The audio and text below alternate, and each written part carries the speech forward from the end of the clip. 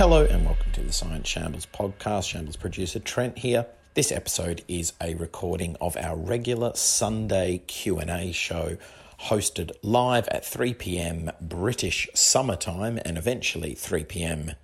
GMT by Robin Ince and Helen Czerski with two guests each week where we take your questions, audience questions, and put them to experts.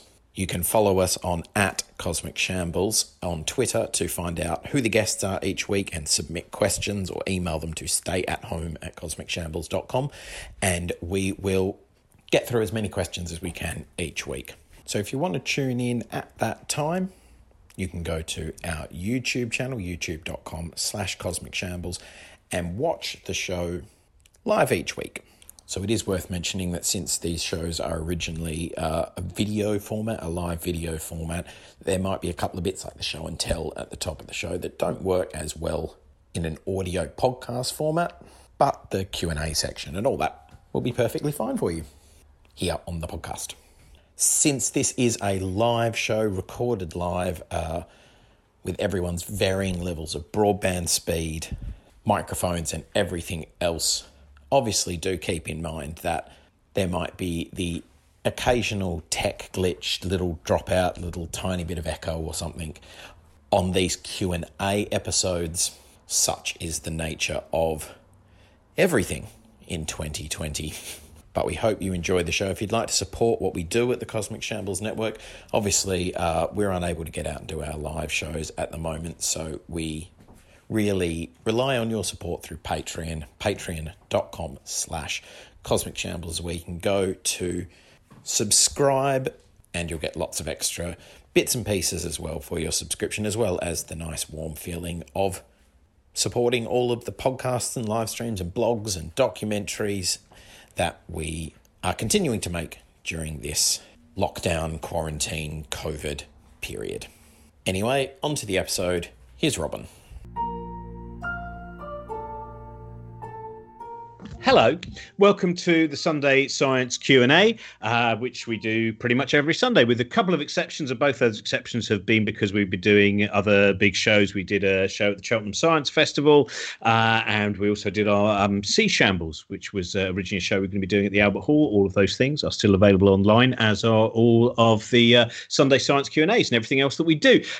Today is Dinosaur Day. It is one that people have been hankering for. I was talking just before we started this, saying, why haven't we done dinosaurs yet? And the reason is, if you keep people waiting long enough, it's like Colonel Tom Parker with Elvis. He used to put on just, barbershop quartet after barbershop quartet until people were tearing up the seats. And in many ways, by doing theoretical physics for a few weeks, those have been our barbershop quartets. And now we move to dinosaurs, which you can all have great fun with. Hopefully you've had a lot of fun with theoretical physics as well. And today we'll be meeting them shortly. It's Dr. Susie Maidment and Professor Paul Barrett. And I'll just tell you a few things quickly that you might need to know. One is that if you have any, we've been sent loads of questions, which is great. But also, if you want to ask live questions, you can do that. You can tweet us at Cosmic Shambles. So just at Cosmic Shambles, or you can also just ask live questions in the live chat as well. And we'll try to get through as many of those as possible.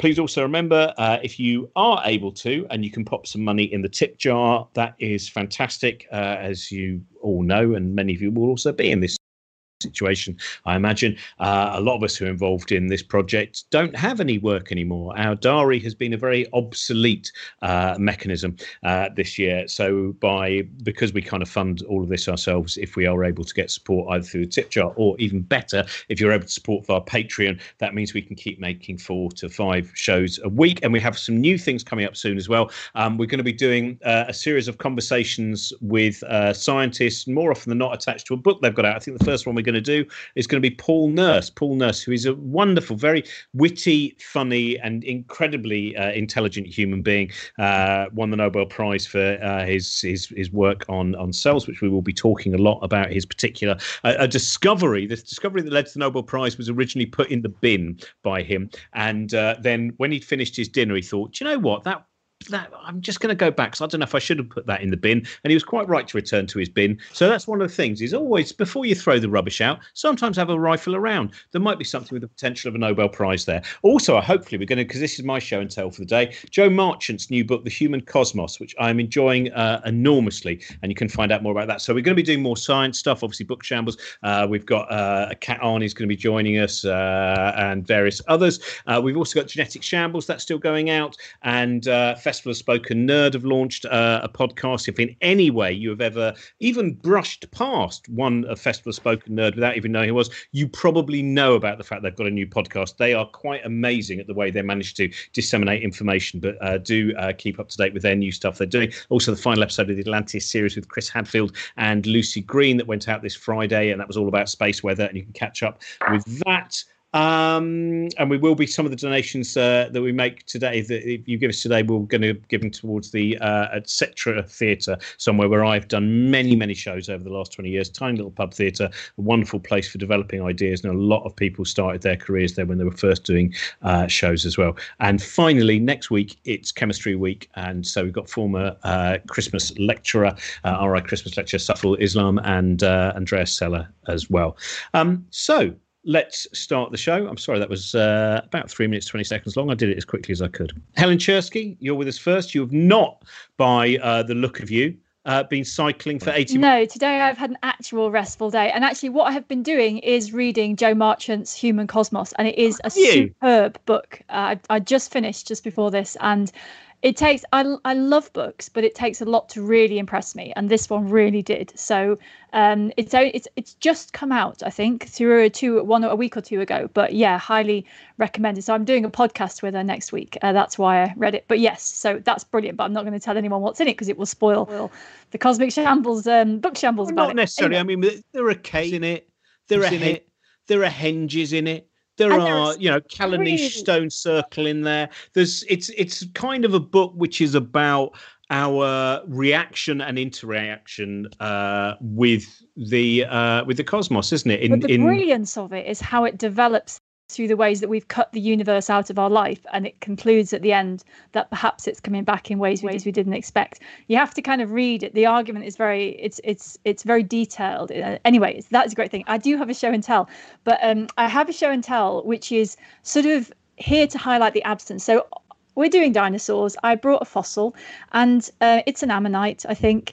The point is, it's the only fossil I have. And the reason that I'm showing it to you is that when I was 7 or 8, that generally I hated the question, what are you going to do when you grow up? Because my response was, I'm not going to grow up. And I was right. And I thought it was a stupid question.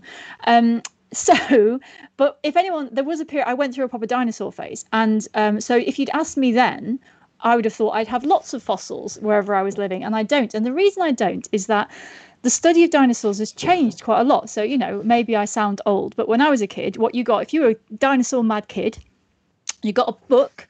It had a load of scaly things in it, and they had names.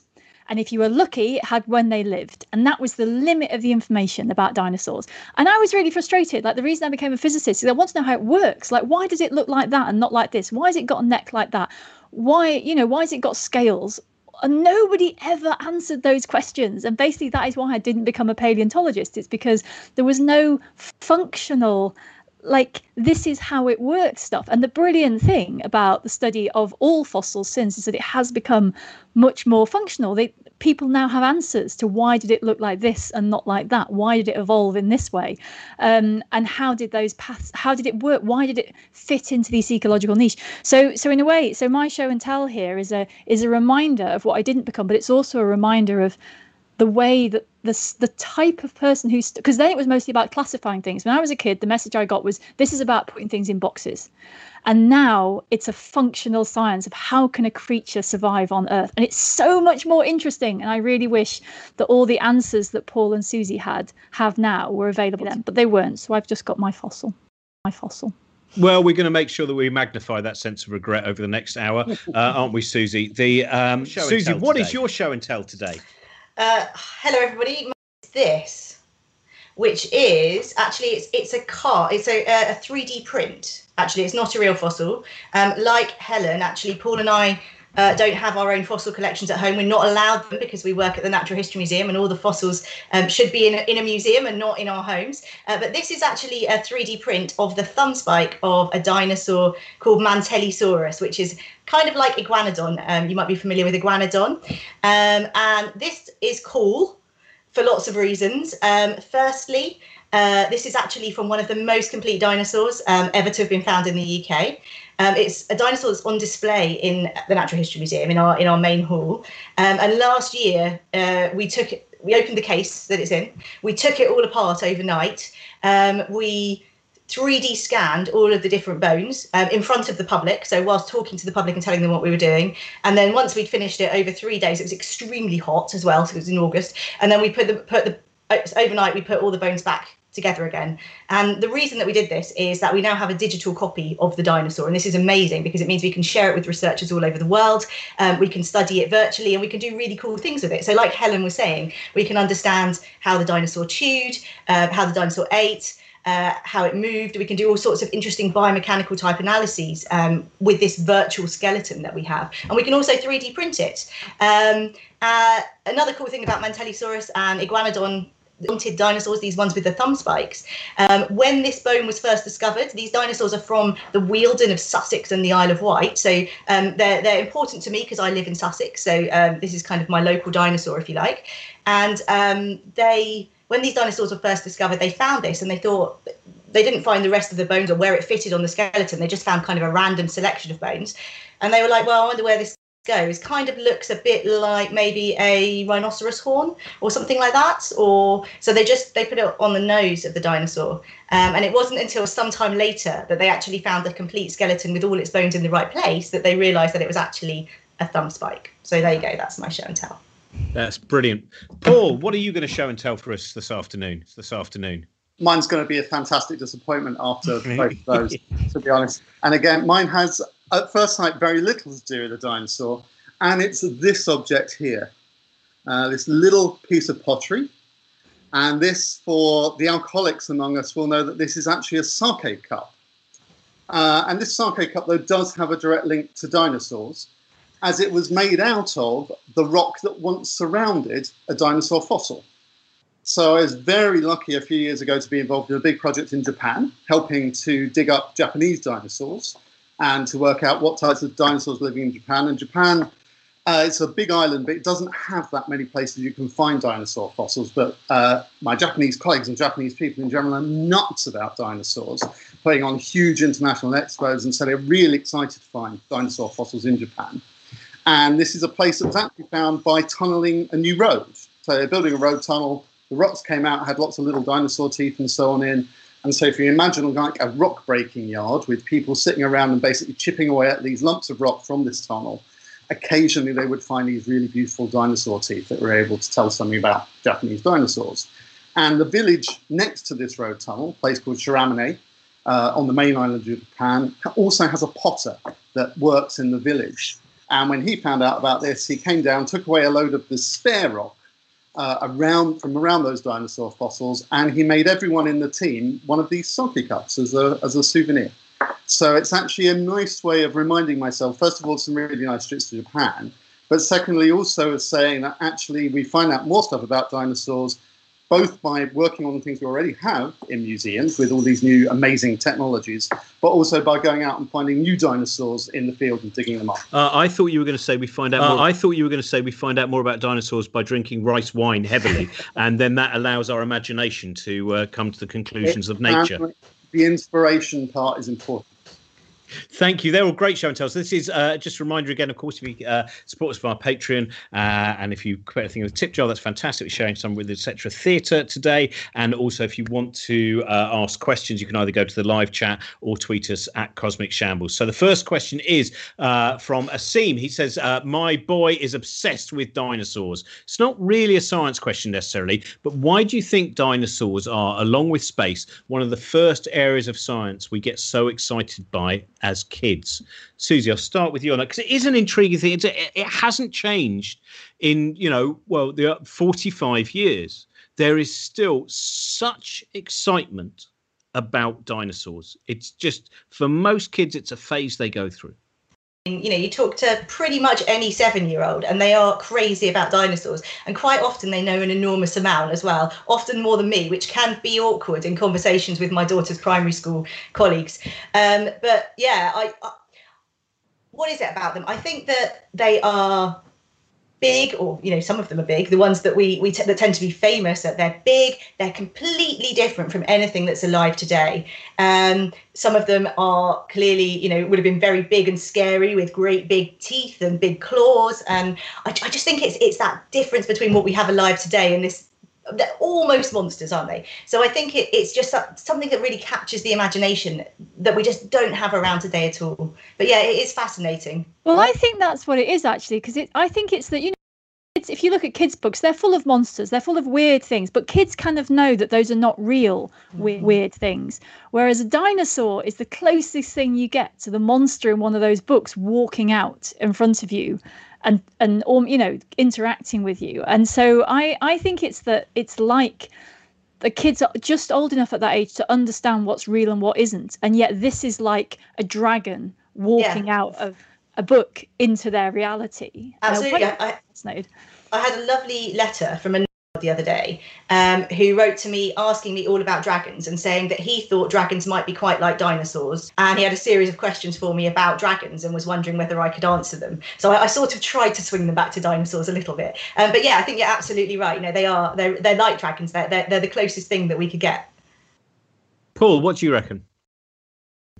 I'd go along with all of that. And there was an interesting study a few years ago suggesting that knowing about dinosaurs is a way that kids can exercise power over their parents.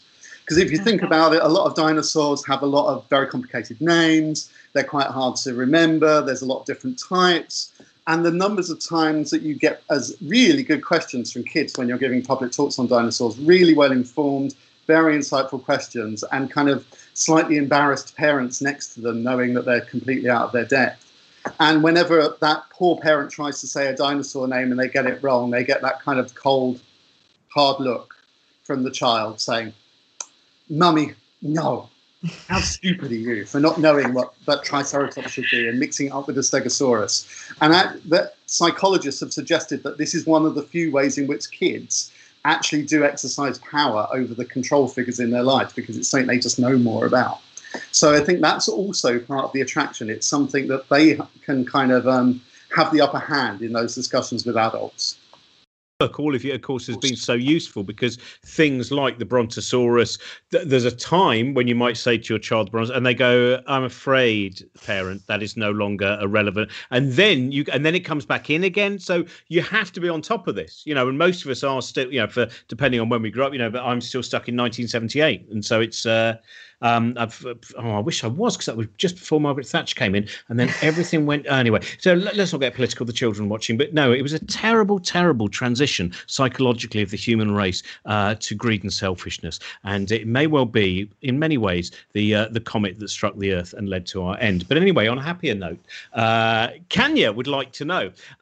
You often hear the fact that we are closer in time to a Tyrannosaurus Rex than a Tyrannosaurus Rex is to a Triceratops, which is such. I mean, when anyone hears that for the first time, and when you see the lifespan of dinosaurs on a poster, we lose that sense of the enormity of the time that covers in terms of living things on Earth, or complex living things on Earth.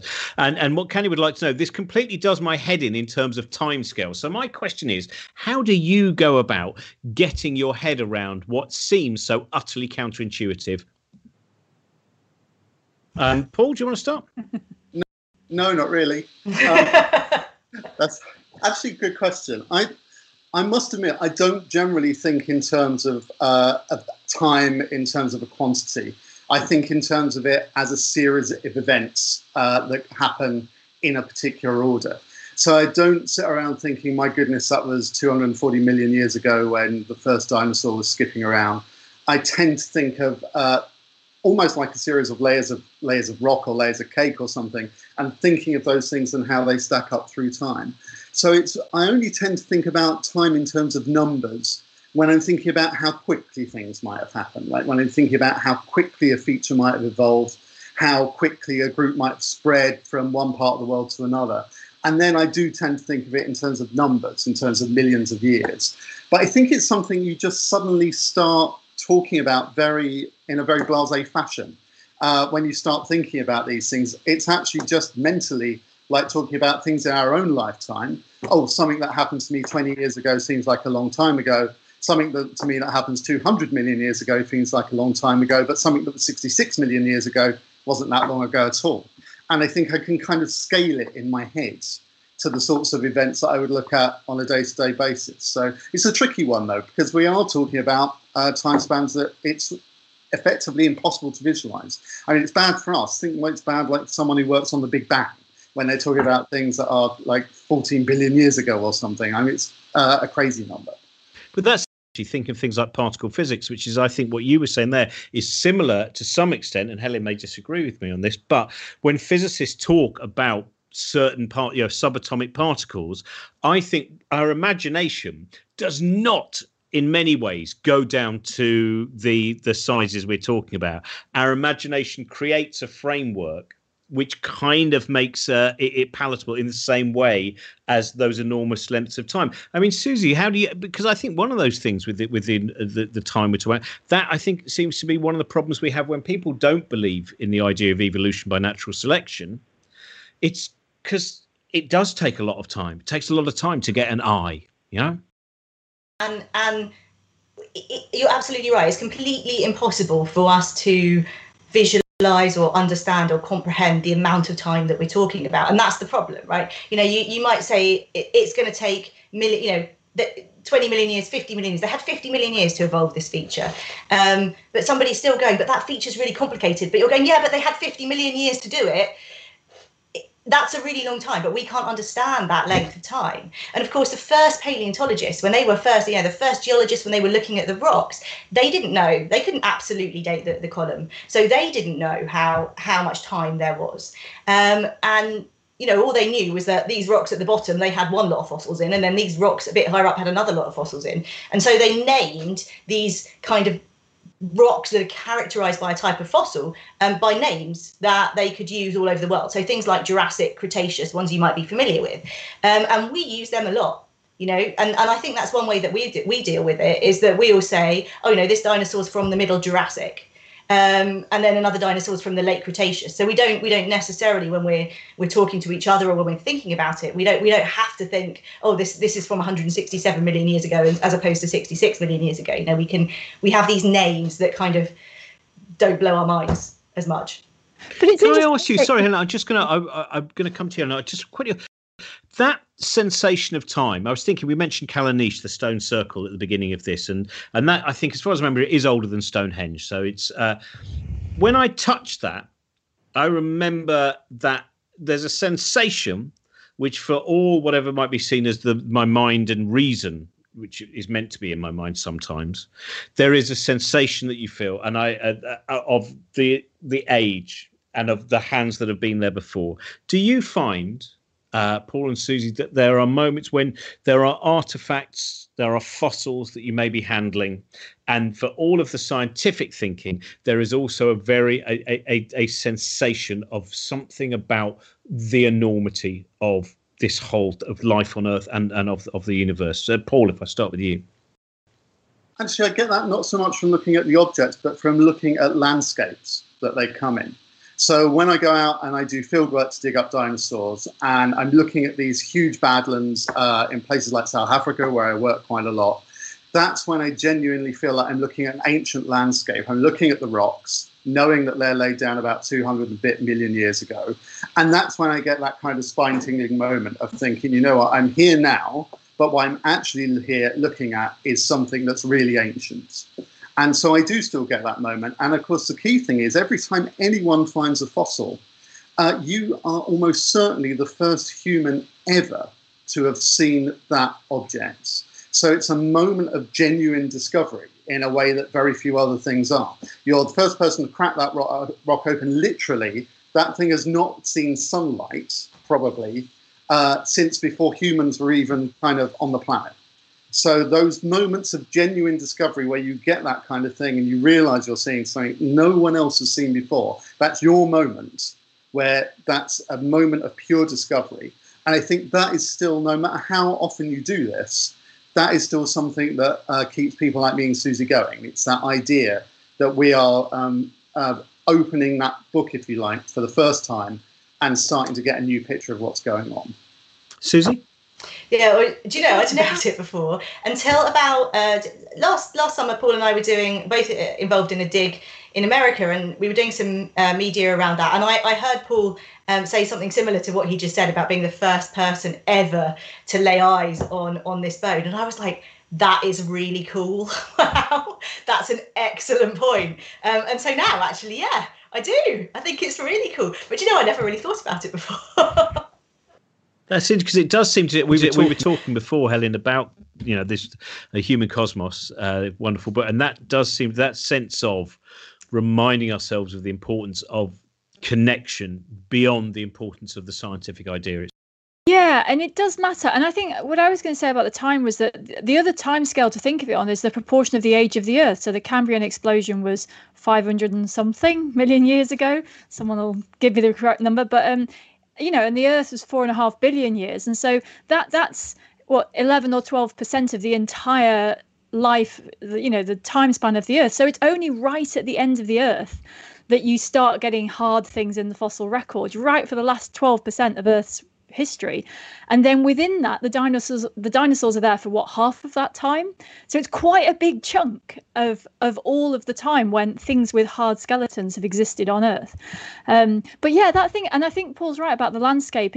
There's that wonderful thing, and it comes back to that Feynman thing of knowing about a flower, right? That when you have a little knowledge and you look at a landscape and you can see the layers, you know enough to identify the discontinuities, to see that there was something down there and there's something else up there, and you can let your mind zoom out. And it's one of those things where education and science definitely doesn't take away, because you do get these moments where, and I find for me it's like a little glimpse. It's almost like just being able to see for a second, just being able to focus for a second, and my mind suddenly sees the scale, and then it's so enormous that it shuts in again. But the glimpse, you hold on that, and so it makes landscapes so much richer because you see them as 4-dimensional, and you've got all of that history, and that's a fabulous thing. And then you get on to what was it like, why did they live there, and then you have all these other questions. So yeah, but the experience, I think, it's the thing, and we're starting to talk about it more in science. I think that yes, scientists are supposed to be objective, but we're all human, so we're not perfectly objective whether we want to be or not. But what's the point of being human if you don't get to enjoy the experience? Like, how awful would it be just to be a little robot that just is adding up numbers? So it's really important that along with science, and this is why I think, we were talking with Chris Jackson last week about field work and not losing touch with the field. And of course, lots of people could contribute to a science, but science, we should look at the world we're studying and actually experience it as a human at the same time. Otherwise, we'll miss something. Now we have. Thank you very much, Helen. I fully agree that right. We've got so many questions. We're going to go at super speed. We're going to start off with Carol. Carol is 6 years old. Hello, Carol. Why did all the dinosaurs in the sea die as well when the meteor hit? So that's I suppose. So Paul. So I'm going to do a little bit of a quick correction. So there are lots of reptiles living in the sea at the time of dinosaurs, but they weren't dinosaurs. So they were different groups of reptiles, but they did live at the same time. And actually, you're right, a lot of them did go extinct at the same time. So things like the big long-necked marine reptiles like the plesiosaurs, they all died out at the same time. But some of them actually started going earlier. So the more dolphin-looking like reptiles, the ichthyosaurs, actually disappeared about 35 million years before the meteorite. And we don't know why they went at all. They just went. And they're a really successful group. It's an outstanding mystery. But it wasn't just the marine reptiles and the dinosaurs, but so many other things died at the same time. And we think that one of the reasons they all died at the same time is because it's for the same reason, which is this great big meteor coming from space and whacking the Earth really hard 66 million years ago. And so many different groups of animals and plants died out at that point. And some of those marine animals were victims of that same event. Thank you, Carol. This one's for you, Susie. This is from Tony. Do you think there's fossils of dinosaurs we can't even imagine at the bottom of the sea, but we'll never get there because of the depths? Or are there parts of the ocean that have always been deep ocean, so the likelihood is very slim? Yes, that both of those answers. So yes to both of those answers. There are parts of the oceans that have always been oceans, or that were actually formed after the age of the dinosaurs. So as you know, the surface of the Earth is made up of tectonic plates, and these plates are moving around very, very slowly at about the rate that your fingernail grows. So seafloor is being made at spreading ridges, mid-ocean ridges, and is being destroyed at subduction zones. And so some of the rocks that were around at the time of the dinosaurs, and the soils that held dinosaur fossils, may well have been destroyed, but both by erosion, but potentially by other things, mountain building and being squished, and the fossils will have completely disappeared. Some of the oceanic crust right at the bottom of the oceans definitely wasn't even there at the time of the dinosaurs. Some of it was, but that was always right down in the deepest ocean, so that won't have any dinosaur fossils in. There were oceans that were shallower seas where you have the continental crust. So that's the bit which is mostly land, where you can actually have flooding of that. So if you think about something like the North Sea today, that's a shallow sea, which is actually on continental crust. And there would have been oceans at the time when the dinosaurs were alive. But yeah, no, the question was, are they undersea now? So yes, there could have been rocks that were on land at the time that dinosaurs died that are now under these kind of more shallow seas. So there might well be dinosaur fossils under some of these shallow seas, yes. Now, this next question, I think one half of it you're going to be fine on. I think the other half, I'm not entirely sure. This is from Ari, who's 7 years old. Hello, Ari, from St Albans. Ari would like to know, how long was the Diplodocus around for, and how many were there in total? It's the second part of the question I think might be tricky. So Diplodocus probably for about 4 million years, as far as we know, in terms of where the fossils are found. They all come from what's now the western US. They all come from Colorado, Utah, Wyoming, that kind of area there, from a set of rocks that were laid down about 150 million years ago, over a period of about 4 million years, something like that. In terms of the number, though, that's actually a really good question. That is something that we just don't know. Like, we know how many we've got in museums because we can just go and count them, but we don't know how many were around alive at one point that we'll never find the fossils from. So we're not really sure. My hunch would be that there weren't thousands of them. My hunch would be that they were living in fairly small herds and that they were moving and traveling around quite a bit. So, but we don't really know. It's the honest question. Knowing the numbers of extinct animals that ever lived, it's a really hard question. It's one that we keep trying to see if we can find ways to work out, because that affects how we interpret the ecology of those ecosystems. Is there even a number for how many? Because obviously fossilization is extremely unlikely. So even to get one fossil, there's so many unlikely things have to have happened. Is there any approximate number? And I guess it depends by species, but of all the so say that species, which was that, did it live near water? Perhaps a bit more likely to be fossilized. How many? Like, is it 1 in 10,000, 1 in 100,000? Is there any number for what the probability was of one being fossilized? I'm just going to make a quick answer. No. No. Oh, come on. You can have a go. It's still a big unknown, unfortunately. It's one of those things that it's very hard to try and find a good, sensible answer to. I thought you were going to do the tricky thing there, Paul, which was you were going to answer the first part and then go, but in terms of numbers, Susie. So that was a very, I'm glad you've not shown your duplicitous nature. This one is, right. Susie, this is from Gurney Harlick, and Gurney would like to know which dinosaur was the hardest.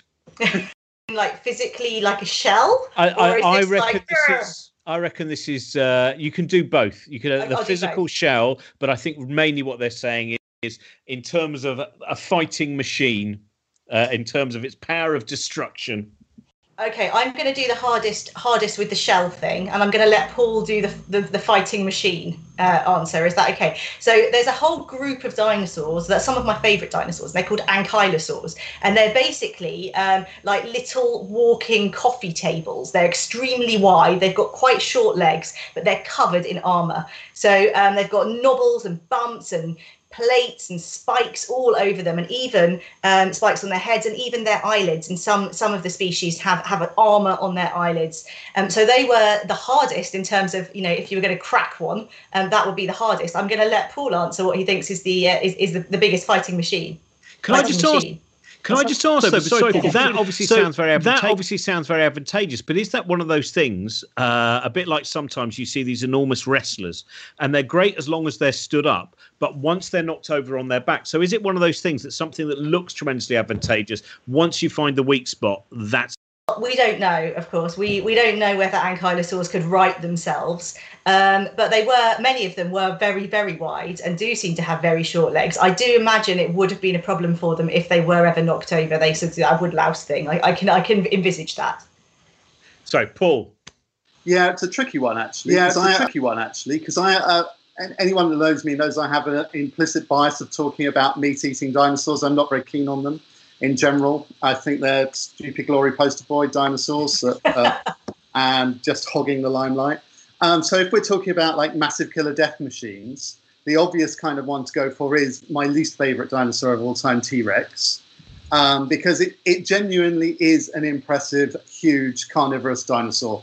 One of the strongest bite forces of any animal that's ever lived. Every kind of superlative about T-Rex is probably fair, to be honest. It's just I get a bit sick of hearing about it, which is why I have a low opinion.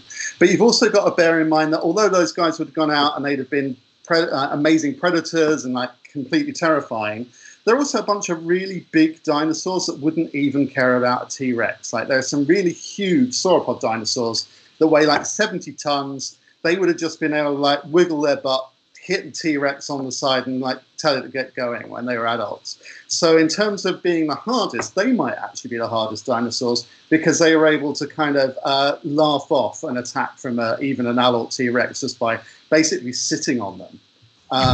So they might have been, there's an argument for them. What I love is the idea that they might do that by accident. Exactly. But it doesn't mean they're not the hardest. It just means they're the clumsiest as well.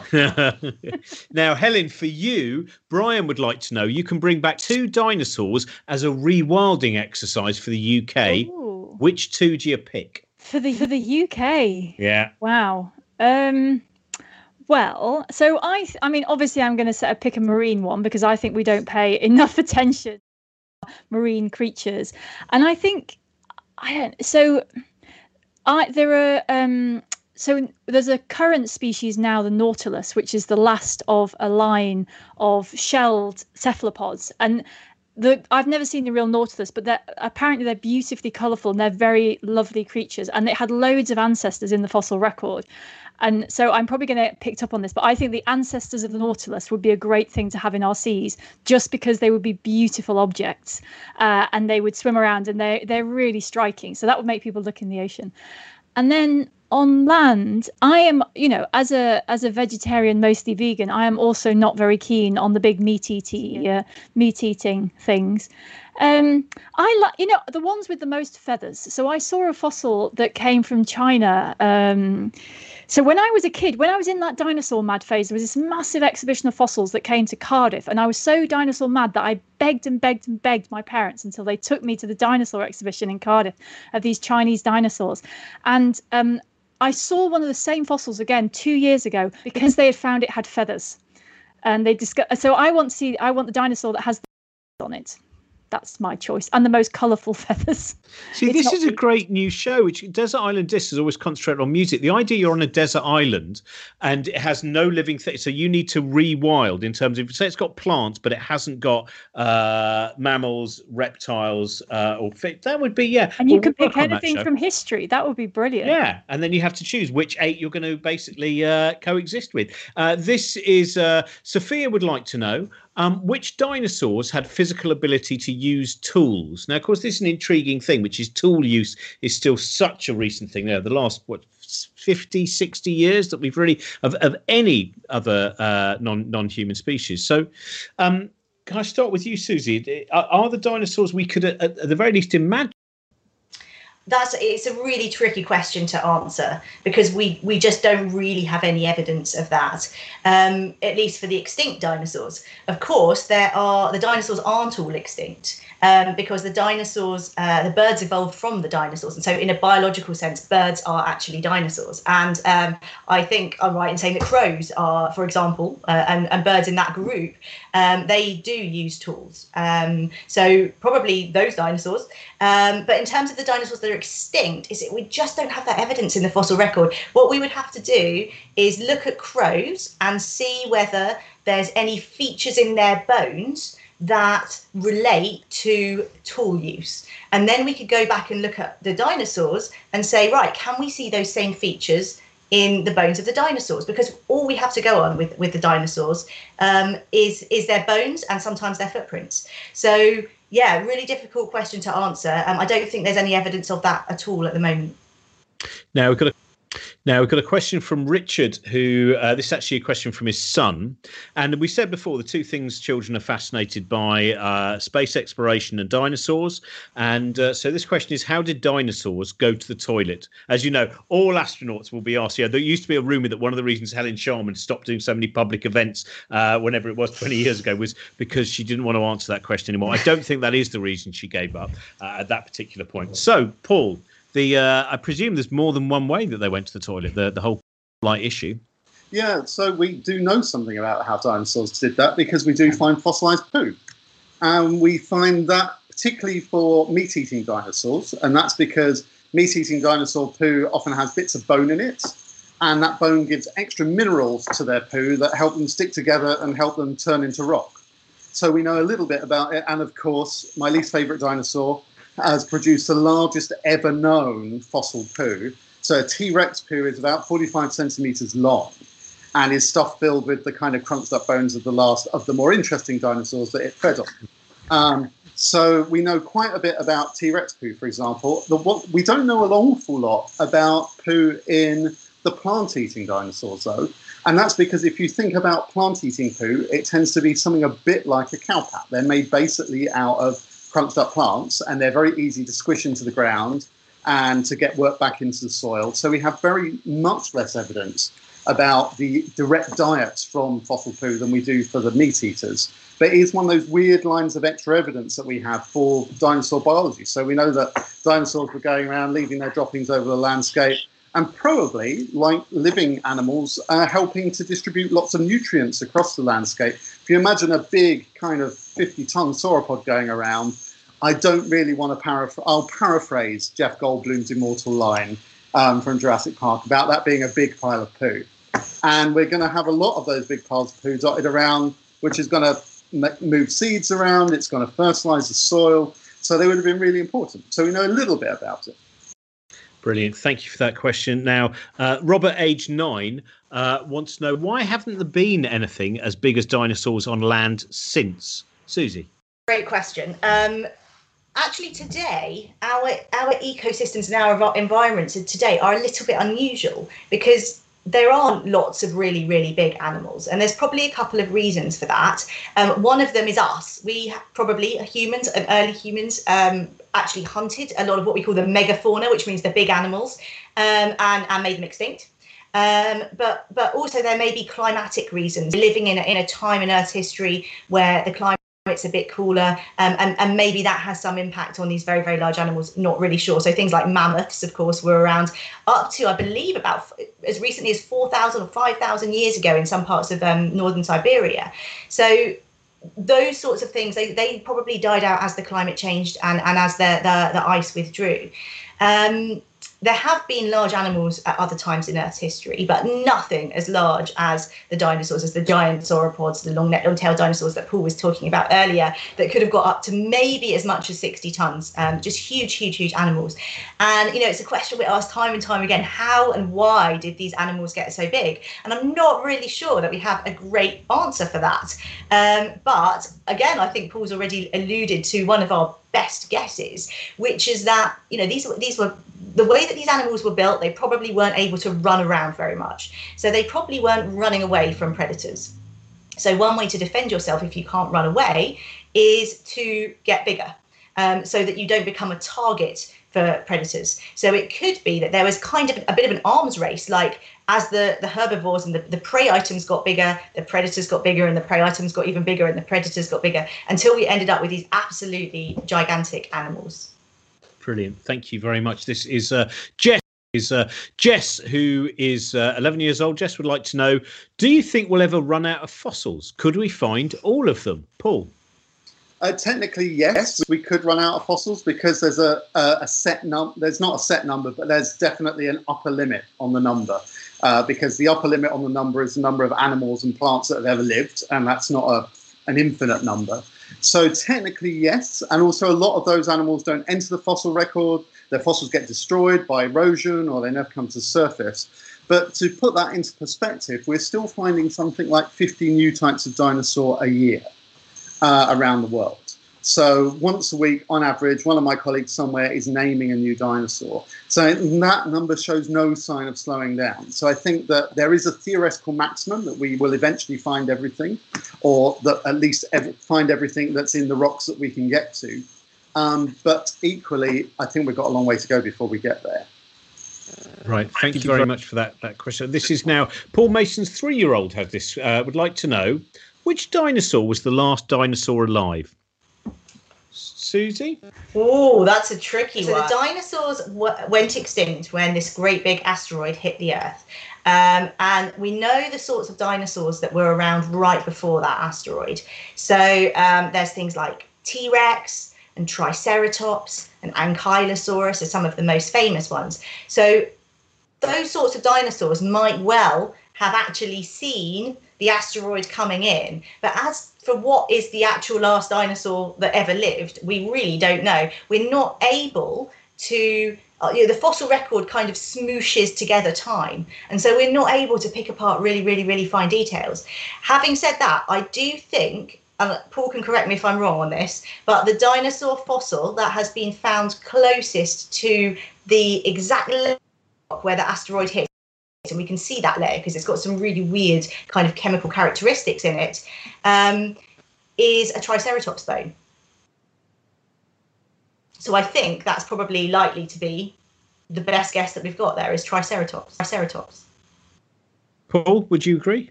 Yeah, Susie's absolutely right. So that the bone that's closest to that boundary is a big Triceratops bone, which so it's definitely one of the last dinosaurs around. But again, I go back to what Susie said earlier. Dinosaurs are still with us. So it's kind of an odd thought. But when you go out in your back garden, or you go to the park, or you have chicken for dinner, you're actually looking at a dinosaur. So they're still very much around today. It's just all the dinosaurs that are around with us now are relatively small. Most of them fly, most of them have feathers, and we've lost all of the kind of big, really bizarre and funky looking ones. Now, Helen, this has been a very bad day for you in terms of the number of questions about bubbles. But do not worry. Sophie, in the live chat, has come to save you combine bubbles with and and I think it's bubbles in amber based question. Sophie would like to know, there was an article earlier this year, New Scientist, I think, about some amber that paleontologists dug up that had fossilized creature in it and also rare fossilized bubbles. What can we learn from prehistoric bubbles? So I'm clearly not an expert on this specific question. I can offer some ideas, and Paul and Susie might correct me. So the first thing is that the idea, knowing what was in an atmosphere of the past is a fantastically valuable thing, and there's a few reasons for that, and it's partly to do with what. That question of dinosaurs being adapted to live in the environment they've got, the amount of carbon dioxide and oxygen, particularly in the air, provide a really important limit on what sort of body you need in order to survive in that environment. And the other thing that fossil atmospheres can give you is ratios of other chemicals that let you trace what else might have been going on. So, for example, if we get in the ice in Antarctica, for example, we get trapped bubbles of air in the same kind of way. And you can look at the isotopes because they're a bit more recent, but you look at the ratios of chemicals and they can tell you a little bit about sometimes, how much it was raining or, how much vegetation of a particular type there was. So you get a lot of it. So knowing about the atmosphere tells you about the the global environment of the time. So that's why they're valuable. So the amber I don't know about, but the other thing I'll just say before I let to one of the experts give a proper answer is that the hardest thing when it comes to these atmospheres is knowing that you've got a little pocket of gas and it's in some amber, and you're like, oh, that's really cool. If I open that up, a pocket of the past is going to leap out at me. And the question you have is, has it been altered? If it's been sitting in that amber for 50 million years or 200 million years, chemicals do move around, and very slowly things can diffuse in and out. So the first question you've got to ask is, in all the vast amount of time that thing has been sitting in there, has anything sneaked in or has anything sneaked out? And I don't know. Amber is more chemically reactive in a lot of ways than ice, so it's probably a lot harder to tell. But if you could get at those, it's absolute gold dust when it comes to writing the history book of Earth, because there's so much fun. We've got lots of ways of getting at some of those things, but nothing is as good as an actual sample. And now I'm sure Paul or Susie will have something cleverer to say about that. Paul, Susie, anything more on amber bubbles? No. Brilliant. You've covered that, Helen. This is now Harshal. The kids in Harshal's family have a lot of questions, so I'm going to rattle through these. Susie, I'll start with you. Were velociraptors as smart as shown in Jurassic Park and Jurassic World movies? Probably not, though it's difficult to say. They definitely did have some quite big brains and some good senses, but they couldn't open doors like that, mainly because they couldn't rotate their wrists like that. They had to keep their wrists. They were clappers, not typers. We don't know whether or not they hunted in packs. We don't have any evidence for that. So for the sake of brevity, probably not. Paul, this for you. Is there a dinosaur for every letter of the alphabet? Oh, yes, I think there is. Wow, you played the alphabet game in your head there really quickly. Very impressive. I think there is. I'm willing to be proved wrong. But is that must be a pub quiz question when paleontologists get together for when they're allowed in a pub? That's got to be a pub quiz question. The hard letters in my head, and I can think of an X, a Z, and a Q. So I think we're probably all right. Well, anyone watching this, if you want to double check now, and we'll make sure that Paul was instinctively correct at that point. Susie, did all dinosaurs mate for life, or maybe species? If only, which ones? We don't know. We don't have any evidence for that sort of behaviour in the fossil record, because for most dinosaurs, all we have is their bones, their footprints, sometimes a bit of egg, and sometimes, as Paul said, a bit of poo. But that's pretty much it. So behaviour like that is really hard to tell. Right now, we've got about 10 questions left. We're going to see how many we can get through. I don't think we are going to make it all the way through. But just a reminder again, if you can donate to the tip jar, that's fantastic. We're going to be giving some of those donations to the Etc. Theatre in Camden this week. And also it is used to keep making all the shows that we make. We make lots of different shows during the week, or you can support us via Patreon. And now this is from Rami. Hello, Rami. If dinosaurs had not been wiped out by a comet, would they now be in charge? Paul. In some ways, I wish they were, because they would maybe have done a better job of some things than other creatures. But actually, as I said, dinosaurs, from my point of view, the really interesting dinosaurs were wiped out, but we still have lots of dinosaurs around today because they're birds. And actually, one place on Earth which did have dinosaurs in charge until very recently was New Zealand. And New Zealand had a landscape that was dominated by birds, so now mainly sadly extinct due to the arrival of humans. But for many hundreds of thousands of years, New Zealand was actually, birds were in charge. There were no mammals really, except for the odd bats and things like that. And so if you wanted to see a dinosaur ecosystem, that is the one you would have seen until very recently. So at least one natural experiment in what happens when birds take over. Now, if your list of why you want to live in New Zealand wasn't long enough already, and I know most of us there, now there's another one thrown in there as well. This is from Rod. Susie. Rob would like to know, could a meteorite strike be precise and specific enough only to make a tiny subsection of a species extinct? Thinking specific. I suspect not. I think, these big meteor strikes have major global, or the one that killed the dinosaurs certainly had major global effects that affected all the ecosystems on Earth. So I suspect that more than one part of one species could go extinct, unless maybe one just, I don't know, like hit the House of Commons or something. Right, this is for all three of you. This from Alistair. Is there a previously accepted dinosaur which is now proved not to exist that you miss more than any other?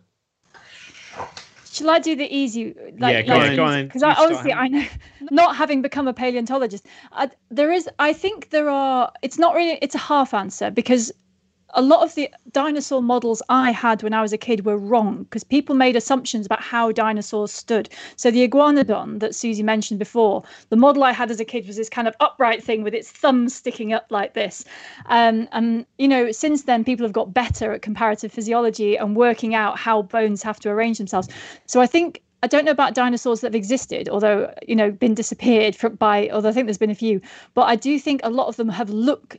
If you showed people pictures of dinosaurs now and those dinosaurs from 50 years ago, they wouldn't recognize a lot of them because they don't look. It's a bit like the dodo. The one sample that we got was a bit weird and people did odd things to it. And then everyone assumed dodos look like that. And actually, there's been a lot of reinterpretation, I think. So that's my answer. Okay. There's a dinosaur that was originally called Dinomasaurus, which has later been found to be T-Rex. Now, I too am not a massive fan of T-Rex because, like Paul, I feel that it is overexposed. But this particular specimen was actually the first specimen of T-Rex to be dug up, and it is in our collection in the Natural History Museum. And also Dinomasaurus, what a cool name! Mm-hmm. So I would. Paul? There is actually a really, really obscure. There's a thing called Dinosaurus. Actually, Dinosaurus. And it would be nice to have that as a name for a dinosaur. But actually, I think, if my memory's right, it's actually based on a bit of fossil wood. And as a result, isn't a dinosaur at all, which is a bit of a shame that the one obvious name for a dinosaur is totally useless as far as dinosaurs are concerned. Now, this one is, Susie, I'll go with you. This is from Terence, just in the live chat. Do you like Jurassic Park because, yay, dinosaurs, or does it annoy you because it has so many factual errors? Film. It doesn't matter about the factual errors, does it? It's a film. Who cares? It's great. Can I also say I have been to the place on Earth which is probably closest to Jurassic Park. So there's a place in Alabama where they store up DNA from all current animals with the idea of reviving extinct species. And I have been there, and you drive down the alleyway and it's got these massive, great big wire fences with big, lush tropical things coming down, and you swear you're in Jurassic Park. And then you walk into these labs hidden in these little huts in the forest, and they've got these vats that have whole zoos worth of DNA stored in liquid nitrogen. So they're mostly trying to resurrect tigers and, things that are slightly more recent. However, it was disconcerting that something quite so close to Jurassic Park genuinely exists. Now, this is from Marcus. Or it's not actually, it's from his 12-year-old nephew, who would like to know, are we getting dinosaurs wrong? And maybe they could have actually lived underground. Susie. We do actually have some burrowing dinosaurs. Yeah, we do have evidence for dinosaurs that burrowed. Dinosaurs probably occupied pretty much every kind of ecological space that mammals do today. So we know we had flying dinosaurs, we know we had burrowing dinosaurs, and there's some recent evidence that we might even have had some swimming dinosaurs that lived in lakes and rivers and things like that as well. So they probably did live underground, and in fact we do have some evidence for that. Now we've got. I'm just trying to work out that. Let's go for Ghost Poppy. Would like to know how do we know what dinosaurs look like when we only have the fossils? Basically, I suppose, how do we build that picture of their structure? So we use the bones to start with, and we start off by comparing those with the bones of living animals, and that gives us clues on where things like muscles attach, which then allow us to come up, if you like, with the outside of the animal, how all those muscles attach over the skeleton, form the overall shape. Sometimes we're lucky enough to find fossils of things like skin impressions, which is how we know that some dinosaurs had feathers versus scaly skin, and we're able then to put the skin on top of the animals. And we basically use living animals as our guide. So we know, for example, that all living animals have a heart and lungs and guts and all those kinds of things. So we know that they all have to fit inside dinosaurs somehow. And we can use our information on those to make kind of educated guesses about what they would have looked like on the inside as well. So we use living animals very much as a template, and then we use the extra information that we get from the fossils to fill out the details of those pictures. One of the things, sorry, I'm going to jump in again, is one of the blowing things, if you look at fossils through history, and it is really obvious in places like the Brea tar pits, is that they look so similar. Like when you look at the skeleton of a cow and the skeleton of a T-Rex and the skeleton of the Stegosaurus, fundamentally they've got legs, they've got shoulder blades, they've got ribs. They've got all the same bits for millions and millions of years. And that is the thing about animal physiology, more than anything else, that blows my mind, is that you've got this basic body map that just doesn't change because it was so good. But that's what lets people like Paul do that, because the same rules apply. You're just kind of pushing and pulling on them in different. I would agree. I think that is a remarkable thing, that there's an incredible variety of life on the planet Earth. But actually, as you said, the design, once you design, I should be careful using that term. But if you say once through natural selection, mutation, heredity, that you get that structure is the one that kind of a lot of variations, but predominant. This is what should we have? Well, I think you've all done your favourite dinosaur, haven't you? Pretty much, because Bethy anyway would like to tell you now she's Team Steg. Hashtag. So Susie agrees there with you, Bethy, for Team Steg. And do we just assume this from sound aspects? Do we just assume dinosaurs are only in autumn collection shades because we lack imagination? Now, I suppose actually, really, that's changed a lot, hasn't it, in the 21st century in terms of the colours and the possibilities. So Paul? Yeah, so when I used to give talks about dinosaurs, I always used to say we will never know what colour a dinosaur actually was. And the last few years have shown that there might be ways in some cases of actually finding the original colour. So with some of the feathered dinosaurs in particular, looking at microscopic structures in their feathers gives clues as to what those colours might have been. And the ones that they've so far been finding evidence for are a range of browns, russets, blacks and whites. So I'm afraid we are looking very much at that autumn collection palette.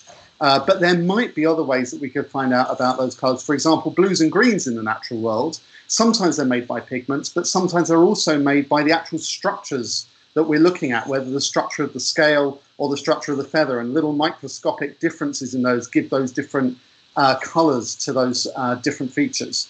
So it could be that in another 10 years' time, some clever research group somewhere will have worked out how to do that as well. And we might start filling out these patterns. And after all, birds are living dinosaurs, some of the most colourful animals that are around today, with the full range of kind of scarlets and iridescent blues and that kind of thing.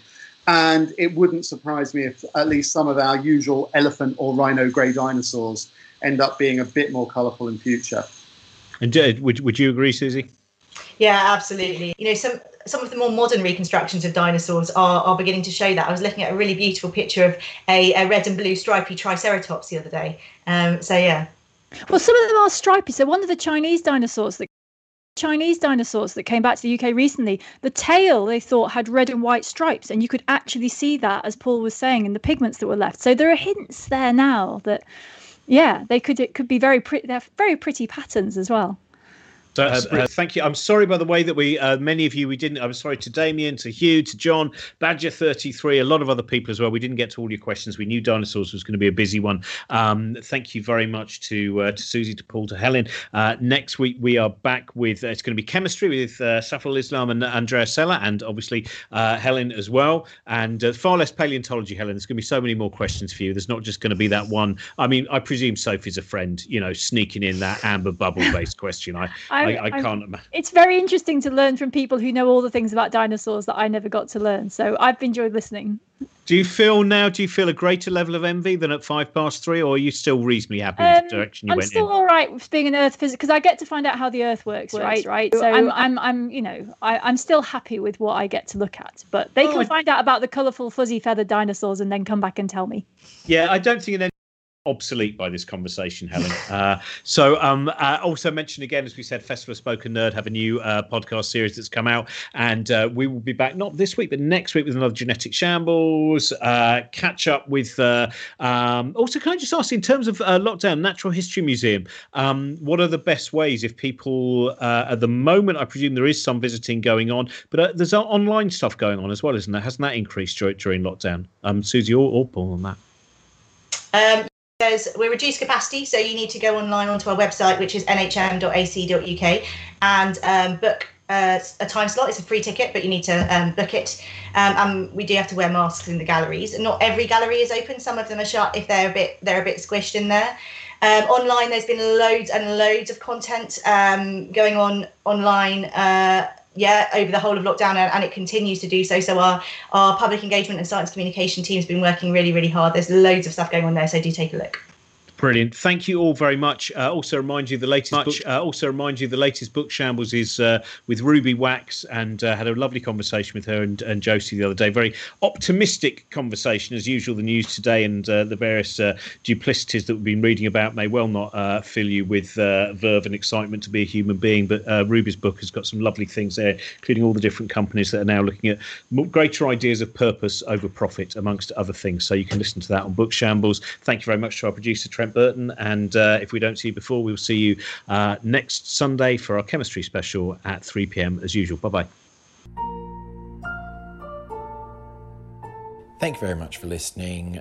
Support us at patreon.com/Cosmic Shambles. Check out all the other stuff over at cosmicshambles.com. Follow us on Twitter at Cosmic Shambles, or Cosmic Shambles Network on Instagram and Facebook. Bye for now.